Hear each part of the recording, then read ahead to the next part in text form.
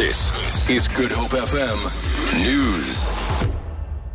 Good afternoon. DA Parliamentary Leader Mmusi Maimane has said that South Africa is facing an important moment on how it obeys international treaties. He says it is for this reason that the unlawful departure of al-Bashir should be debated thoroughly by Parliament next week. Mercedes Besent reports. When the court was still busy hearing whether al-Bashir should be arrested or not, the Sudanese president was already making his way back to his country, flying out from the Waterkloof Air Force Base allegedly without the knowledge of government.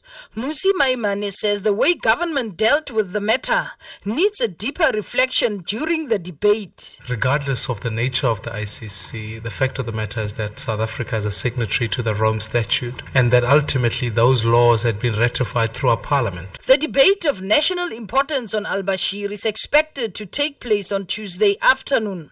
Mercedes Besent, SABC News, Parliament.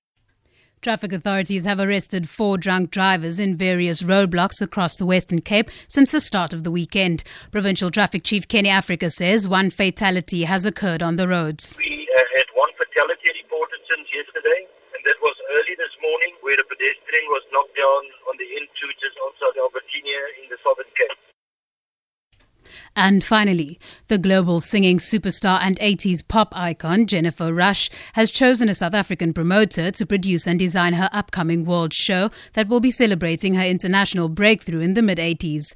This year, 30 years ago, the mega hit and timeless classic The Power of Love went to the top of the pop charts in several countries, including South Africa.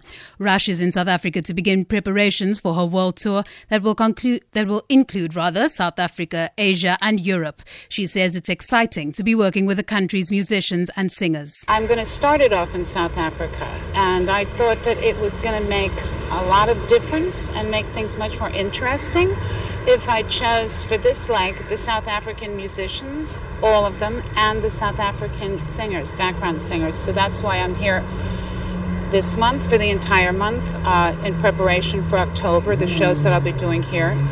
And it's pretty exciting. It gives a whole different twist.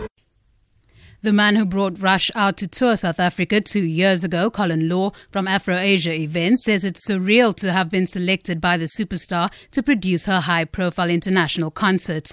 Law says the singer's iconic hits and more recent material are going to be rearranged and a 21st century twist given for the new show. To sit in a position and you're unpicking what is iconic music of 3 decades, to bring it into a new millennium is a huge honor. For Good Hope FM News, I'm Danielle Buzet.